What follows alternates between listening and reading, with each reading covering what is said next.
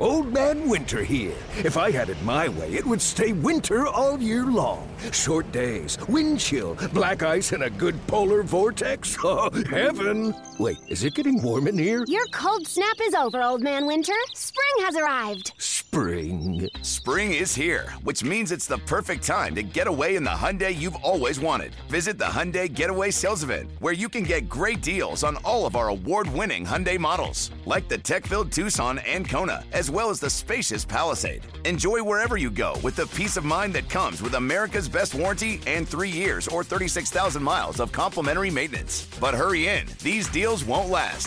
Add more joy to your journey at the Hyundai Getaway Sales Event. Now get 0% APR or up to $1,500 bonus cash on the Hyundai Tucson. Now, during the Hyundai Getaway Sales Event. Offers end soon. Call 562-314-4603 for details. Passion, drive, and patience. What brings home the winning trophy is also what keeps your ride or die alive. eBay Motors has everything you need to maintain your vehicle and level it up to peak performance, from superchargers, roof racks, exhaust kits, LED headlights, and more. Whether you're into speed, power, or style, eBay Motors has got you covered. With over 122 million parts for your number one ride or die, you'll always find exactly what you're looking for. And with eBay Guaranteed Fit, your part is guaranteed to fit your ride every time or your money back. Because with eBay Motors, you're burning rubber, not cash. With all the parts you need at the prices you want, it's easy to turn your car into the MVP and bring home that win. Keep your ride or die alive at ebaymotors.com. Eligible items only. Exclusions apply. This is It's Always Game Day in Cincinnati with Lindsey Patterson and Mike Santagata.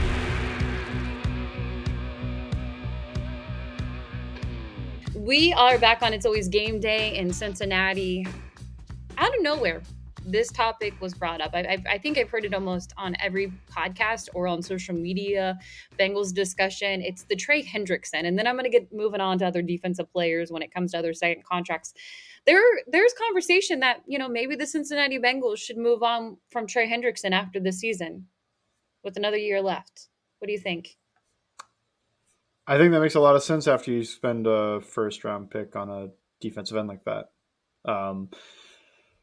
The Myles Murphy pick could be a way to save money from the Trey Hendrickson contract. And then you think if Joseph Ossai takes his step, is that a way to save money on the Sam Hubbard contract? And now you've got much worse depth, and that combo probably wouldn't be as good even in 2 years when this could happen than the Hendrickson-Hubbard combo. But with the offense trying to get more expensive, it makes a lot of sense to make the defense cheaper. You're not going to make the defense cheaper if you sign Trey Hendrickson to an extension, although I am always a proponent of keep star-level talent. So I'm on both sides of that. If they keep him, that's smart. Sure. Yeah, that makes sense. You got to keep your studs. If they let him go, makes sense. You're keeping your studs on offense. You can't pay T, Chase, Burrow, Hendrickson, and everybody. What is a productive year for Trey Hendrickson this year? I thought last year he was good. He just didn't have some of the same luck that he had just in terms of he'd get to the quarterback, but it'd be a quarter of a second too late. So it wouldn't be a sack. It would be a quarterback hit, a pressure, etc. I think I unfairly will always think 10 sacks would be just like a generic benchmark for what I would want out of my best pass rusher.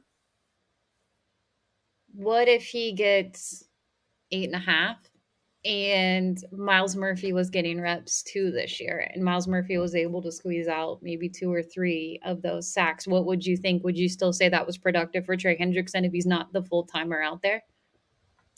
That's an interesting one.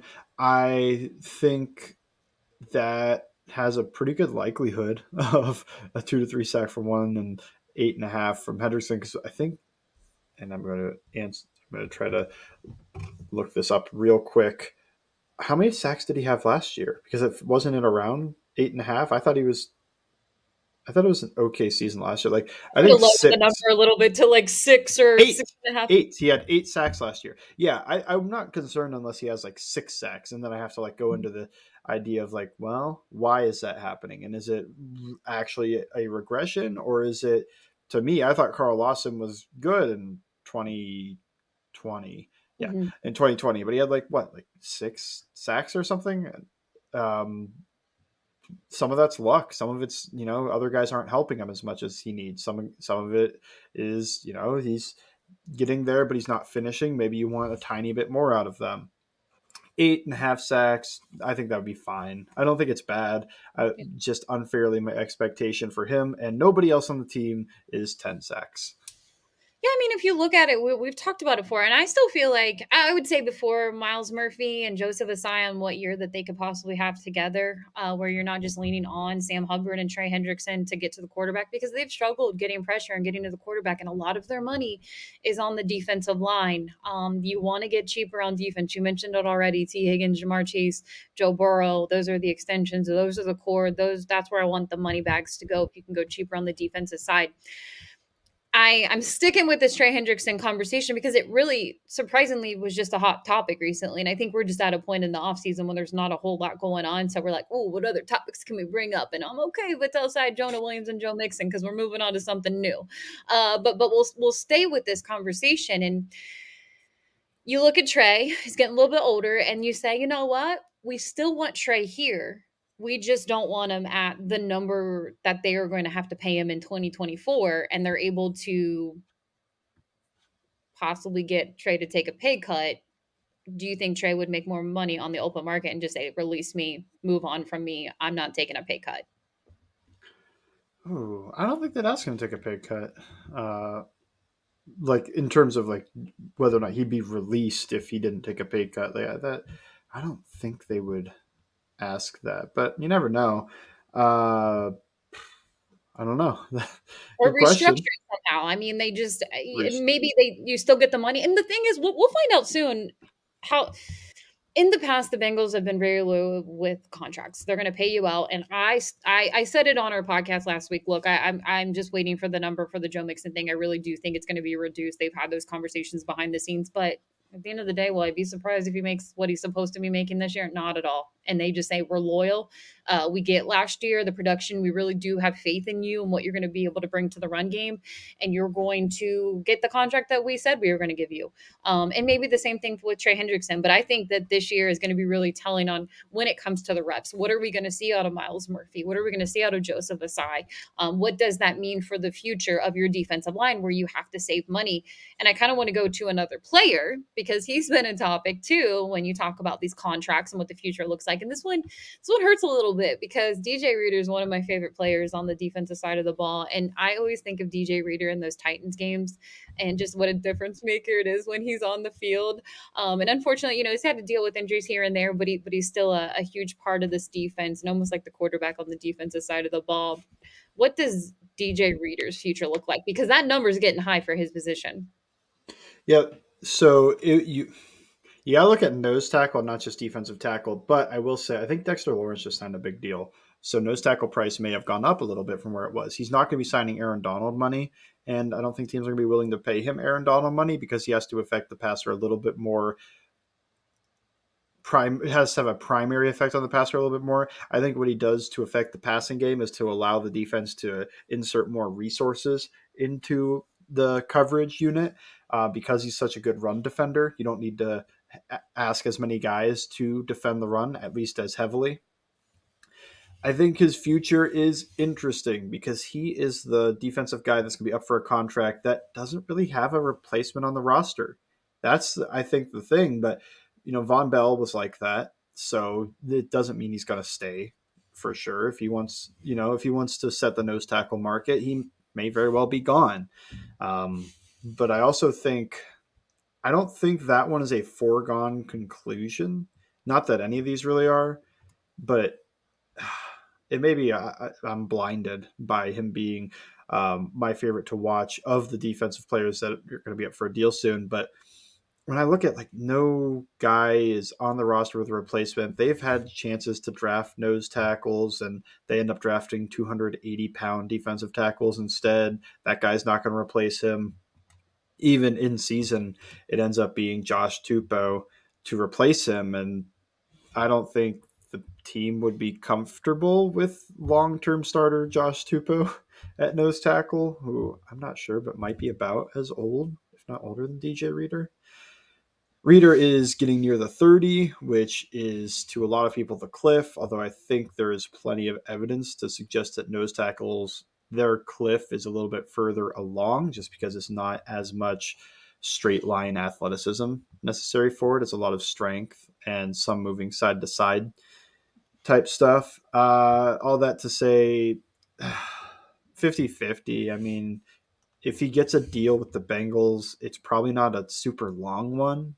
It's just we don't have a guy that could do what you do. So 3 years or maybe 4 years, that's really a 3-year deal. But the fourth year's there in case he's still a dominant force in 3 years and you're willing to pay that amount of money. That's what I think could happen. But it very well could just let him go and they find a replacement in the draft or do what they did at safety this year when Von Bell left, which they kind of expected that they might be able to keep him.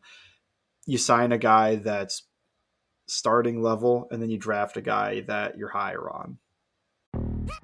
Yo, Trey. Kevin, what's up, man? You know, I've been thinking, what would have happened if the NBA never vetoes the Chris Paul trade to the Lakers and we get CP3 in the same backcourt as Kobe in LA? Well, you get a very happy Jack Nicholson for sure. And the Lakers probably win a bunch more championships. CP3 finally gets a ring or 2 or 3, and the Kardashian empire is forever altered. What did you just say? Hey, everybody, I'm Trey Wingo. And I'm Kevin Frazier, and we're teaming up on a new weekly sports podcast from Wondery, Alternate Routes. As former Sports Center anchors and current sports obsessives, we're consumed by all the what-if questions that make being a sports fan so excruciatingly fun. If you're like us, then you also live and die on the fallout from every drop pass. Or play call. Each week on Alternate Routes, we'll take a flashpoint in sports, break down what actually happened, then explore every alternate scenario and the ripple effects it would have caused. Follow Alternate Routes on the Wondery app or wherever you get your podcasts. You can listen early and ad-free right now by joining Wondery Plus.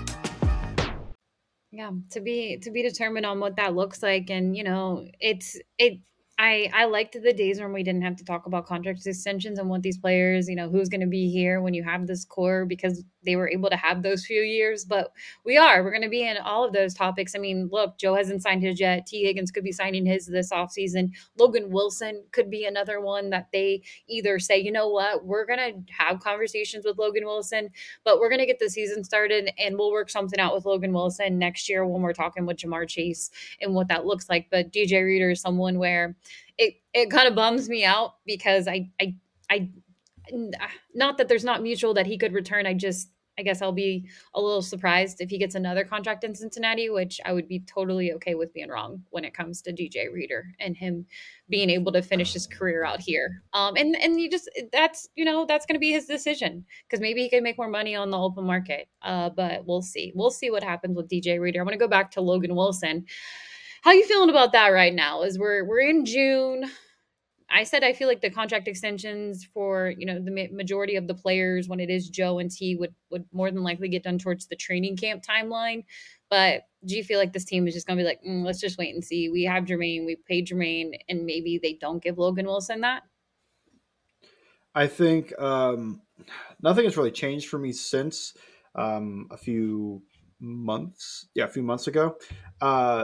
But it did change in that moment being Jermaine Pratt's contract. Before that, I thought, and I think you thought as well, Jermaine Pratt's probably gone. They're signing Logan Wilson to a big extension.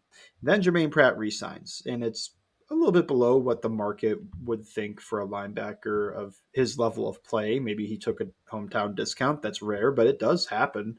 And this could be a situation that it did. He just wanted to stay and win in Cincinnati. He just loves it here so much. And is Wilson willing to do the same thing? I don't know. Is Wilson's market bigger than Pratt? Probably. But is the team willing to pay that? That becomes interesting. I think it's more likely than not he is going to sign a second contract with the Bengals. But I moved from it being almost a certainty into just like this is pretty likely to happen. Like, do you feel better about, it's hard to not use hindsight with this question. Do you feel better about Logan Wilson signing a second contract with the Bengals maybe that could be this offseason, that could be next offseason, than you did Von Bell coming back after the regular season this past year?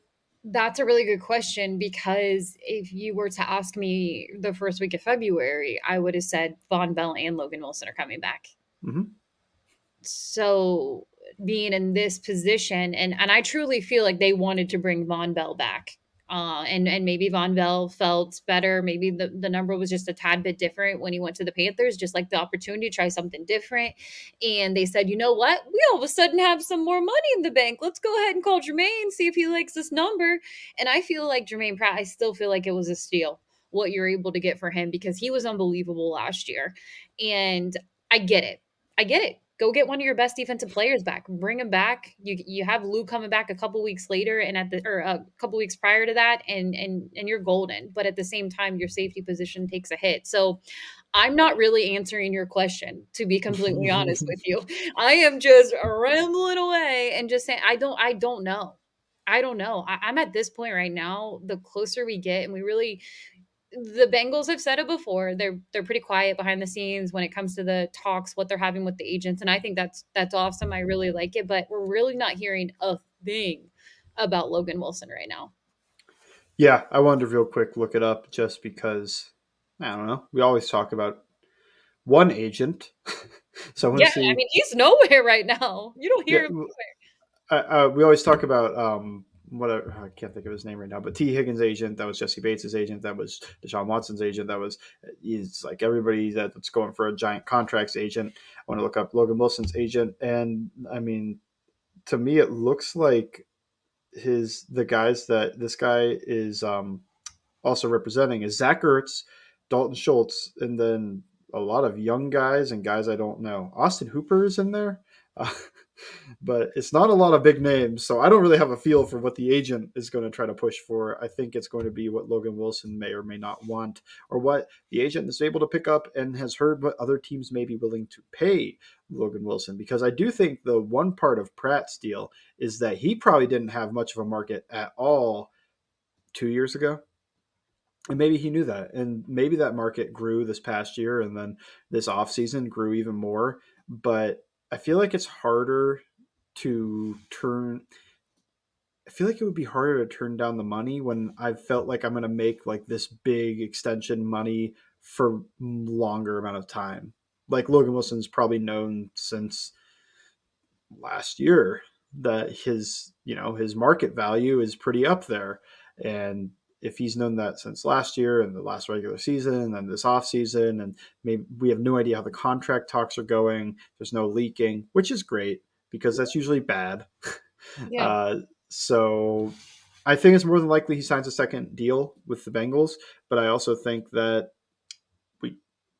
I'm no longer certain. I do feel probably similar to how I felt about the Von Bell thing, where it felt like we all just assumed Von Bell will be back and then we'll figure everything else out. And then Von Bell left, and now they signed Pratt unexpectedly. And, sometimes things just happen, there's a randomness to this all that it makes it very unpredictable. And even when you're studying the team and what they've done in the past for years, still moves out of left field will surprise you. There's more I want to get to when it comes to these contract talks, and we're going to move on after that. But it just feels like it has been a discussion in the Bengals world, and I think mostly just because there's not a whole lot going on, and you think about the future for some of the other guys that we really haven't talked about. Next on It's Always Game Day in Cincinnati.